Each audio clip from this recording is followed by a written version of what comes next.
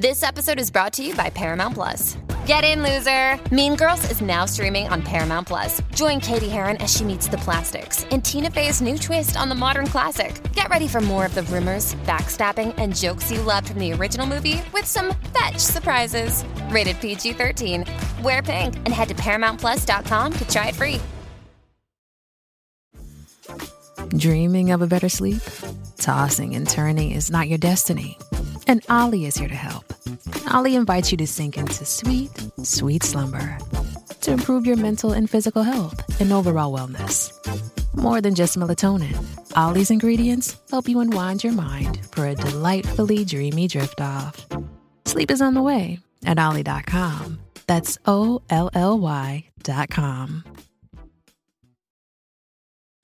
Does Monday at the office feel like a storm?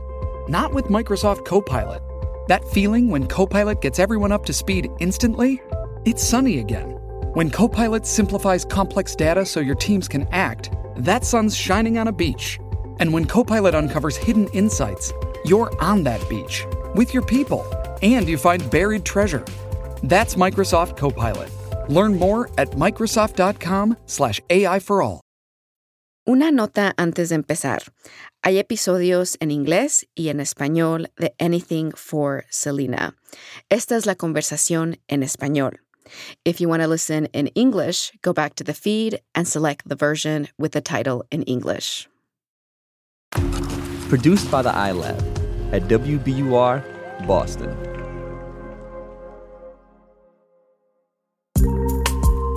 Futuro.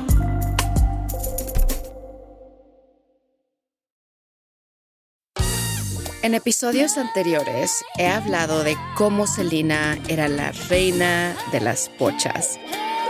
Algunos de los momentos más dulces que recordamos de ella son de cuando salía a relucir sus problemas para hablar en español, como en este video famoso de cuando fue al show de Cristina y la audiencia se rió a carcajadas cuando dijo mal el número 14 en español. Te voy a decir un secreto. A ver.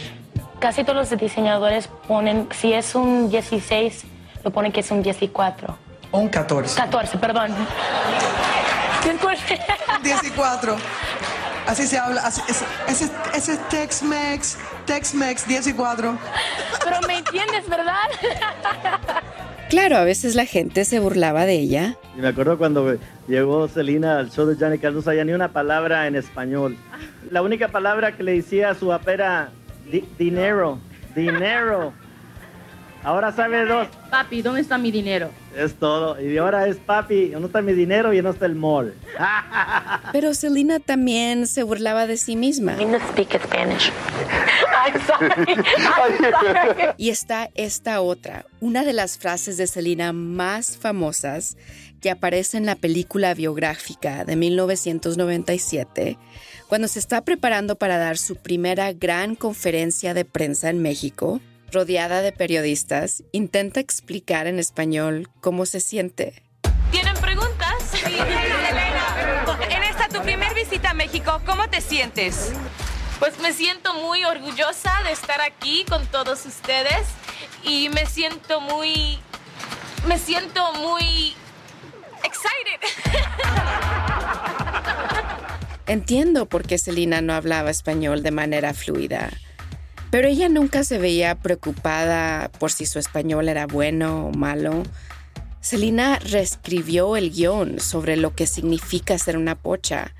Convirtió algo tan vergonzoso en algo encantador, incluso entrañable. Yo no tuve la oportunidad de aprender mi español cuando yo estaba muy chica, pero ahora es el tiempo. Nunca es tarde para acercar de sus raíces. Hola, soy María García y desde WBUR y Futuro Studios, esto es Anything for Selena, un podcast que examina el legado de Selena Quintanilla. Hoy nos acompaña Wendy Ramírez. Wendy es ex gerente de programas del Instituto Nacional Demócrata para Asuntos Internacionales en Washington, D.C., y también fue asistente legislativa principal del ahora fiscal general de California, Javier Becerra. Ella es la fundadora de Spanish Sin Pena, una organización que ayuda a mejorar el español de latinos que no se sienten cómodos hablando el español a nivel profesional en Estados Unidos. Wendy, muchas gracias por estar con nosotros. Gracias, María. Es un gusto de estar aquí contigo hoy. Pues antes de que te pregunte de tu trabajo en ayudar a latinos a reclamar el español, dime, ¿tienes una conexión personal con Selena? ¿Qué es tu conexión con ella? Bueno, antes de entrar en lo de Selena, nada más quiero hacer una clarificación o no sé, pero para mí yo utilizo la palabra rescatar en vez de reclamar, porque para mí eso significa, como lo traducimos en inglés, ¿verdad? Reclaim. Es más rescatar, porque reclamar siempre ha tenido un contexto para mí como quejarse. Sí, tienes razón. Sí, tienes razón. Pues es que aquí hablamos Spanglish, Wendy. Lo sé exacto.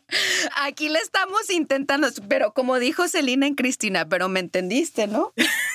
Claro que sí. No, sí, pero sabes, aprecio la clarificación. Y dime, ¿qué significa rescatar el español para los latinos en Estados Unidos? Sí, rescatar es como algo que te pertenece, como traerlo de nuevo de esa oscuridad y traerlo a la luz. Esa es la manera en que yo la veo. Entonces yo sé que muchas personas con las que yo trabajo me dicen, no, rescatar no, si yo nunca aprendí, ¿verdad? Pero tienen sangre y sus antepasados, su familia habló el idioma y ellos lo perdieron por muchas razones, ¿verdad? Y eso para mí es rescatar, sino es algo que pertenece a ti o a tu familia, pero se perdió. Uh-huh. ¿Y se perdió para ti, Wendy? Dime de tu historia personal con el español. Sí, se perdió exactamente. Y yo pasé por eso, yo pasé por vergüenza, pasé por pena, pasé por todos esos sentimientos hablando y tratando de comunicarme en un idioma que me pertenece, que fue el primer idioma que hablé. Pero yo nací aquí en Estados Unidos y yo crecí en Estados Unidos. Entonces no fue hasta que fui a la universidad donde dije, no, yo quiero representar mi comunidad. Yo quiero hablar con mi comunidad y lo quiero hacer de una manera que sea eficaz, ¿verdad? Que ellos puedan entender lo que estoy diciendo. Y por eso es que yo entré en una travesía para rescatar el español. Y eso me abrió muchísimas oportunidades profesionales y personales. Y es por eso que la quiero compartir con mi comunidad. Quiero compartir ese proceso de rescatar nuestro idioma. Pues hablando de comunicarse con su comunidad, ¿verdad? Uno con su comunidad. Pienso en Selena y cómo también cuando ella aprendió el español, le abrió tantas puertas para formar una conexión con México y con Latinoamérica en general.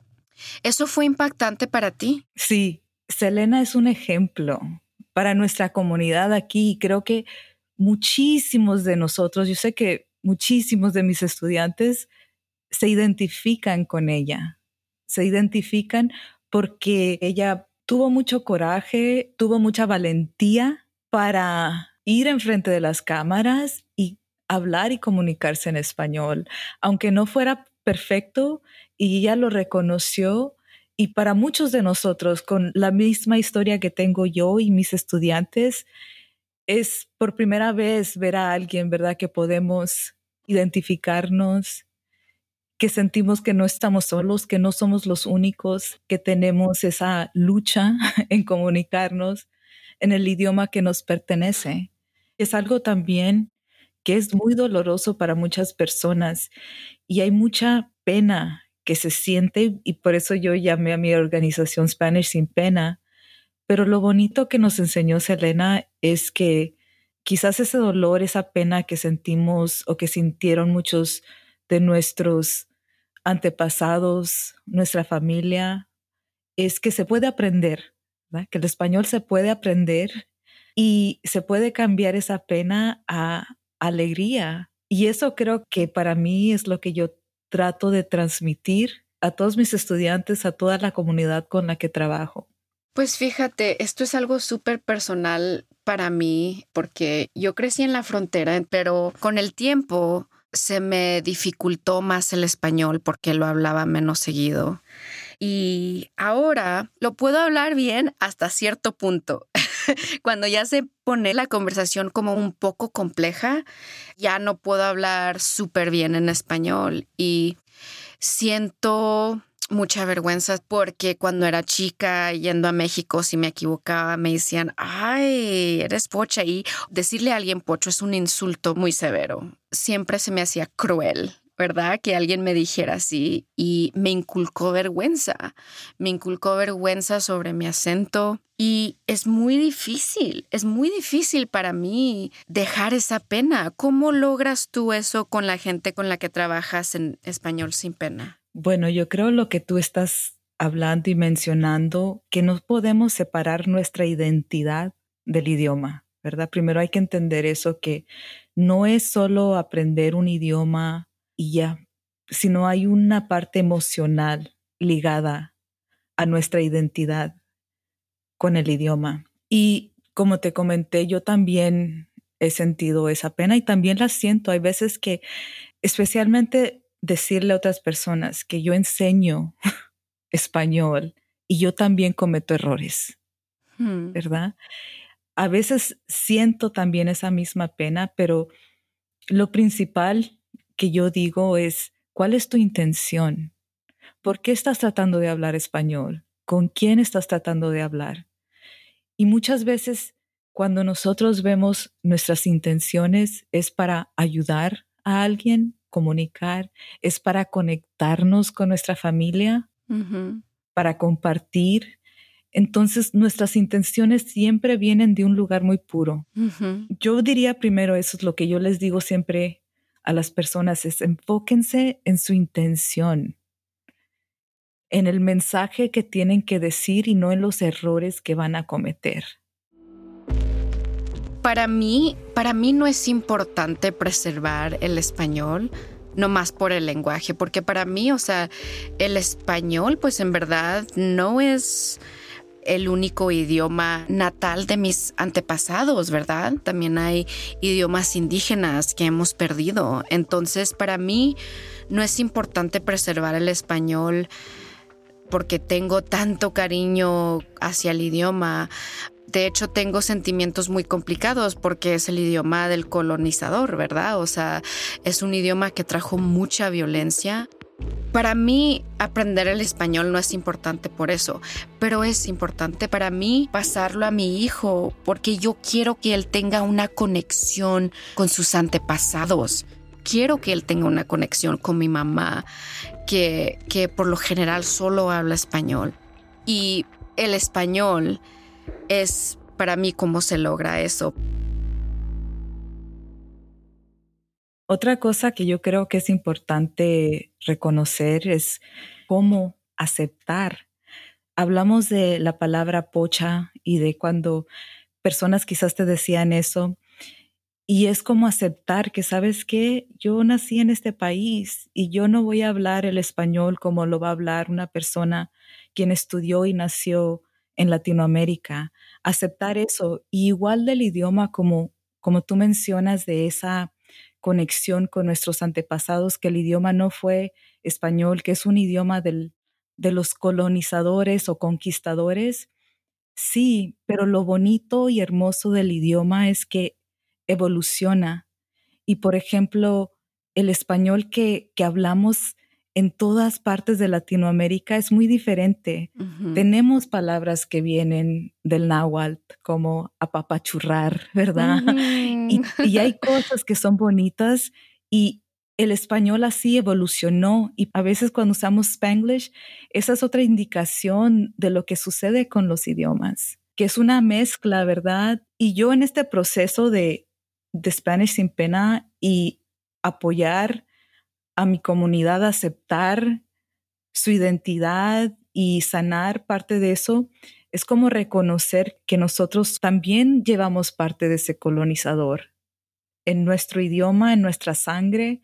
Entonces, ¿cómo no sentimos esa pena? Es como, ¿saben qué? Sí, soy pocha. ¿Saben qué? Sí, aunque yo me identifico más con mi gente indígena, también tengo parte española. También tengo esa mezcla. Y es así como creo que nosotros podemos rescatar, ¿verdad? No solo el idioma, pero nuestra identidad.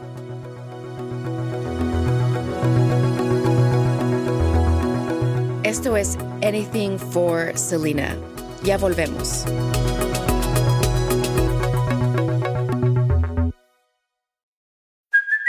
Hey, it's Kaylee Cuoco for Priceline. Ready to go to your happy place for a happy price? Well, why didn't you say so? Just download the Priceline app right now and save up to 60% on hotels. So whether it's Cousin Kevin's Kazoo Concert in Kansas City, go Kevin, or Becky's Bachelorette Bash in Bermuda, you never have to miss a trip ever again. So download the Priceline app today. Your savings are waiting. Go to your happy place for a happy price. Go to your happy price, Priceline. Survivor 46 is here, and so is On Fire, the only official Survivor podcast, and we have a twist this season. The winner of Survivor 45, Dee Valladares, will be joining us every week. We're going behind the scenes of the biggest moments, the how and the why things happen, and the strategy and analysis you can only get from someone like me, a Survivor winner. Listen to On Fire, the official Survivor podcast, wherever you get your podcast. The world's clean energy future relies on ancient elements still in the ground. Without mining, there will not be a clean energy transition. But pulling them out of the ground comes at an environmental and human cost. Mining is intrusive, but the results are the building blocks for products that we use every single day. I'm Meghna Chakrabarty. Join me on Point for Elements of Energy, Mining for a Green Future. 5 special episodes. Listen and follow On Point wherever you get your podcasts.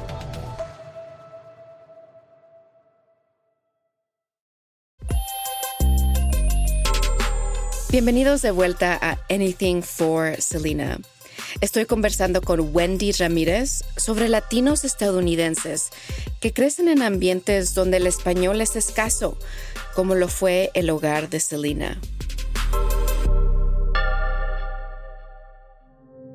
Abraham me contó que solo había 2 familias mexicanas en el pueblo, ellos y otra familia. At that time, in Lake Jackson, there was only 2 Mexican families, 2 Mexican. Us and another family. All the rest were Anglo people. Our neighbors, everybody in school, nothing but Anglos. Y todos los demás eran gringos, eran anglosajones. Y me cuenta que Selena y sus hermanos crecieron en ese ambiente. So my kids grew up in that kind of environment. My wife didn't speak Spanish either.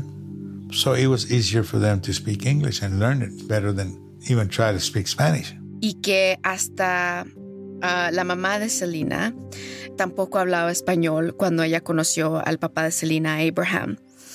Así que les resultó más fácil a sus hijos hablar inglés y aprenderlo mejor que intentar hablar español. Una historia muy familiar, ¿no se te hace, Wendy? Sí, claro, y especialmente yo creo que cuando pienso de los padres que no les enseñan español a sus hijos, y especialmente en Texas, ¿verdad? Uno de los estados donde vimos mucho esto fue para protegerlos realmente, especialmente como las personas como Selena creciendo en un vecindario donde ellos son la única o 2 familias mexicanas, es los padres para proteger a sus hijos, para que no sufran discriminación. Sabemos que también en Texas, en muchas escuelas, castigaban a los niños cuando hablaban el español.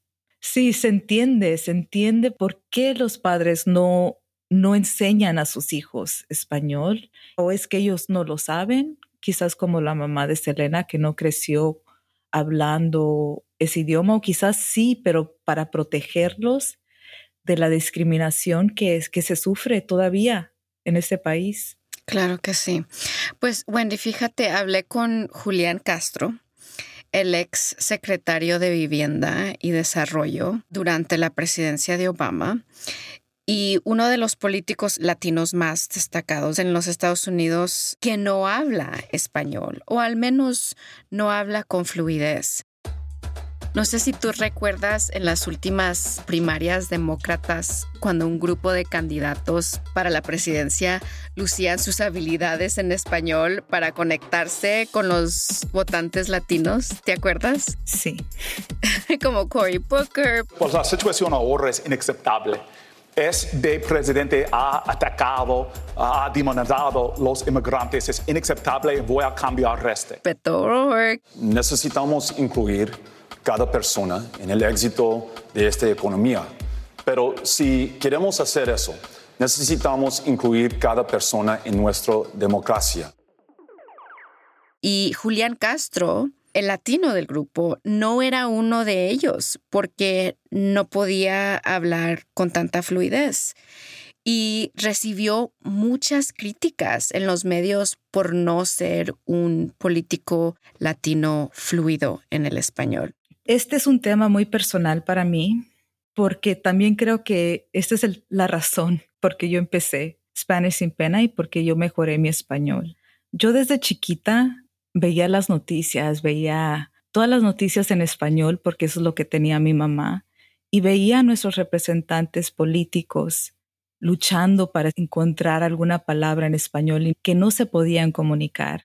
Y eso yo creo que fue como la semilla que fue plantada en mí, donde dije, yo quería hacer política, yo quería ser una representante y yo me dije, pero yo no quiero batallar y luchar con encontrar las palabras como las personas que yo estaba viendo en la televisión. Y es ahí donde empecé a mejorar y hice todo. Bueno, sí trabajé en la política, trabajé en el Congreso con un representante latino y él se podía comunicar, él estudiaba las palabras en español que él tenía que decir. Tenemos muchos diferentes representantes latinos en la política a nivel nacional con diferentes niveles de habilidad de poderse comunicar. Y sí, quizás voy a ser un poco dura, pero sí creo que es una responsabilidad de nuestros líderes latinos aprender y mejorar su español, porque también he notado que algunos otros representantes tienen una información muy importante para darle a nuestra comunidad y a veces esa información se pierde cuando ellos están intentando comunicar y no tienen las palabras. No es sobre culpa o qué es lo que deberían de hacer, pero sí creo que hay un deber para representar, en intentar, que es lo que vemos que Selena hizo, ¿verdad? Ella pudo hacer eso, ella pudo mejorar y salir ahí a hablar y con el tiempo ves que ella fue mejorando. Entonces sí es una responsabilidad para las personas que representan nuestra comunidad. Julián me contó cómo él llegó aquí, o sea, no hablar español, no ser fluido en español. Y esto es lo que me dijo. Well, my grandmother, of course, came from Mexico and spoke Spanish. And then my mother, when she was growing up, she learned to speak Spanish more slowly because English was the dominant language in school. And she and her peers would get punished, hit with a ruler or punished in other ways for speaking Spanish in school. Él dijo que su abuela vino de México y hablaba español. Y luego su mamá, cuando era niña, aprendió a hablar español más lentamente porque el inglés era el idioma dominante en la escuela.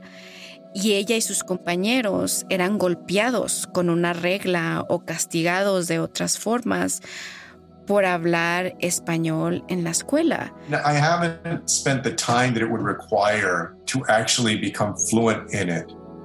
I guess I've made peace with that at the age of 45.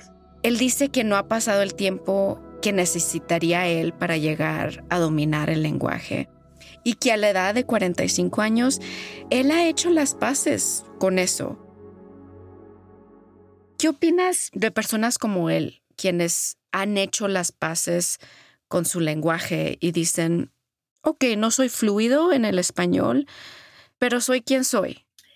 está bien que él haya hecho las paces, cada quien tienen el derecho a tomar las decisiones que ellos quieran, pero para mí, yo que he trabajado en la política, yo que esto fue algo que me motivó no solo para mejorar mi propio español, creo que vale la pena hacer el esfuerzo, no importa qué edad tengas, no importa si tienes 45 años, si eres un representante con una agenda muy apretada. Yo creo que, claro, si tú estás pensando voy a tener fluidez en unos meses, pues no, pero si te dedicas toda tu vida a aprender poquito a poquito, es posible, porque todos, incluyéndome a mí, voy a continuar aprendiendo y mejorando mi español toda mi vida. Cuando hay ganas, todo se puede, y no solo en los políticos, sino también en todos los diferentes ámbitos como del entretenimiento, ¿verdad? Hay otras personas como Jennifer López también, digamos, que yo he visto durante el transcurso del tiempo que estas personas sí han intentado y aprendido y mejorado. Cuando eres una persona que siempre va a estar siendo entrevistada por los medios y tienes una oportunidad de representar tu comunidad, creo que hay que tomar ventaja de eso. Pues la forma en la cual Selena habló el español, para mí, hasta de niña, Wendy, fue algo muy poderoso de ver, porque su acento contaba una historia. Do you want me to fix this for you? Oh, yeah. It'll be here.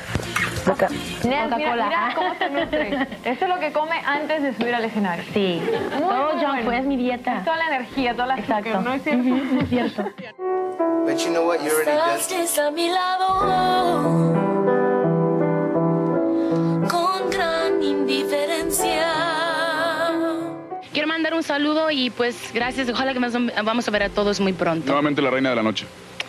Pues, yo no quiero decir eso, pero me siento muy contenta cómo salió todo. Mi historia y la de muchos de nosotros, o sea, la forma en que el lenguaje cuenta una historia sobre todos nosotros.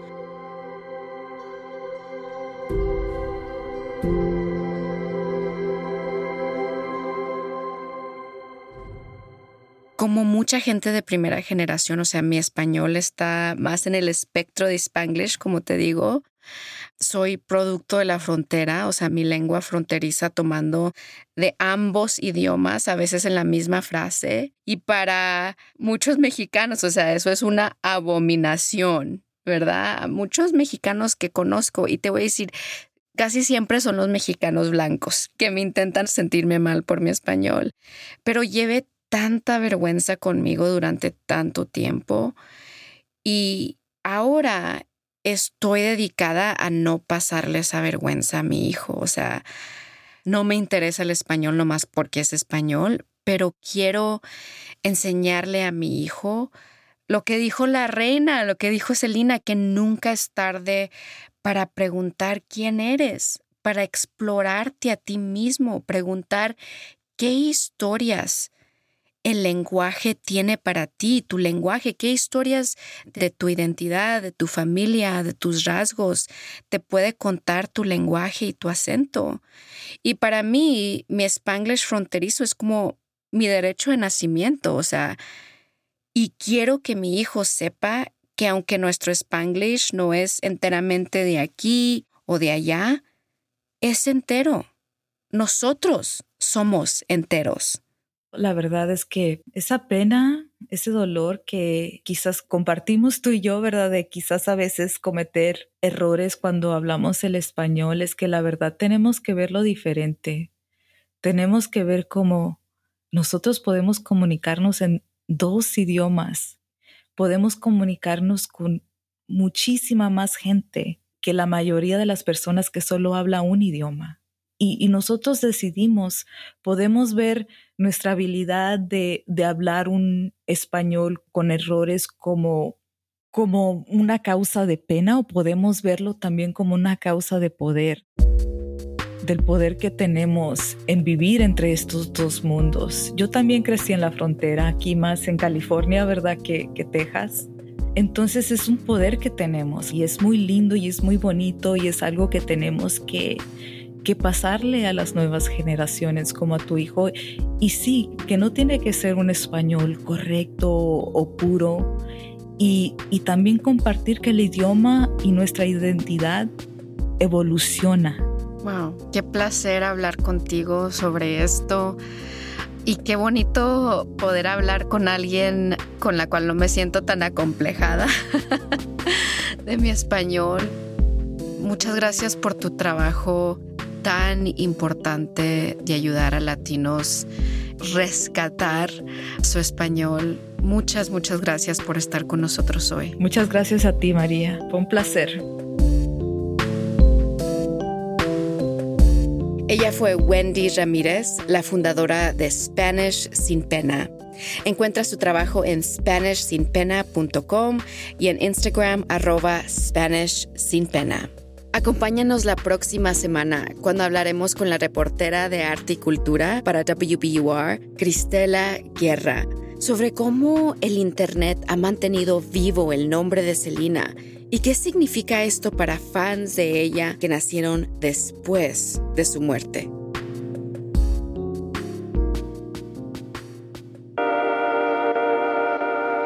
Si te gustó este episodio, únete a una fiesta en Instagram Live, donde te contaremos cómo hicimos el episodio, charlaremos con invitados especiales y quizás tomaremos una copita juntos. Comienza tu fin de semana con nosotros todos los viernes a las 8 p.m. Este, 5 p.m. Pacífico. Encuéntranos en Selena_podcast en Instagram. Anything for Selena es una coproducción de WBUR, la estación de noticias de NPR en Boston, y Futuro Studios. Soy tu host, María García. Nuestros productores son Kristen Torres, Antonia Cerejido y Juan Diego Ramírez, con el apoyo de producción adicional de Frank Hernández, Sandra Riaño y María Alexa Kavanaugh. El diseño de mezcla y sonido son de Paul Vaitkes, Leah Shaw y Stephanie LeBeau. Nuestro editor es Marlon Bishop y Ben Brock Johnson es nuestro productor ejecutivo de podcast en WBUR. Ileana Galvez creó la ilustración para esta serie. Obtenga más información sobre Anything for Selena en Twitter e Instagram, @Selena_podcast y en wbur.org/Anything for Selena.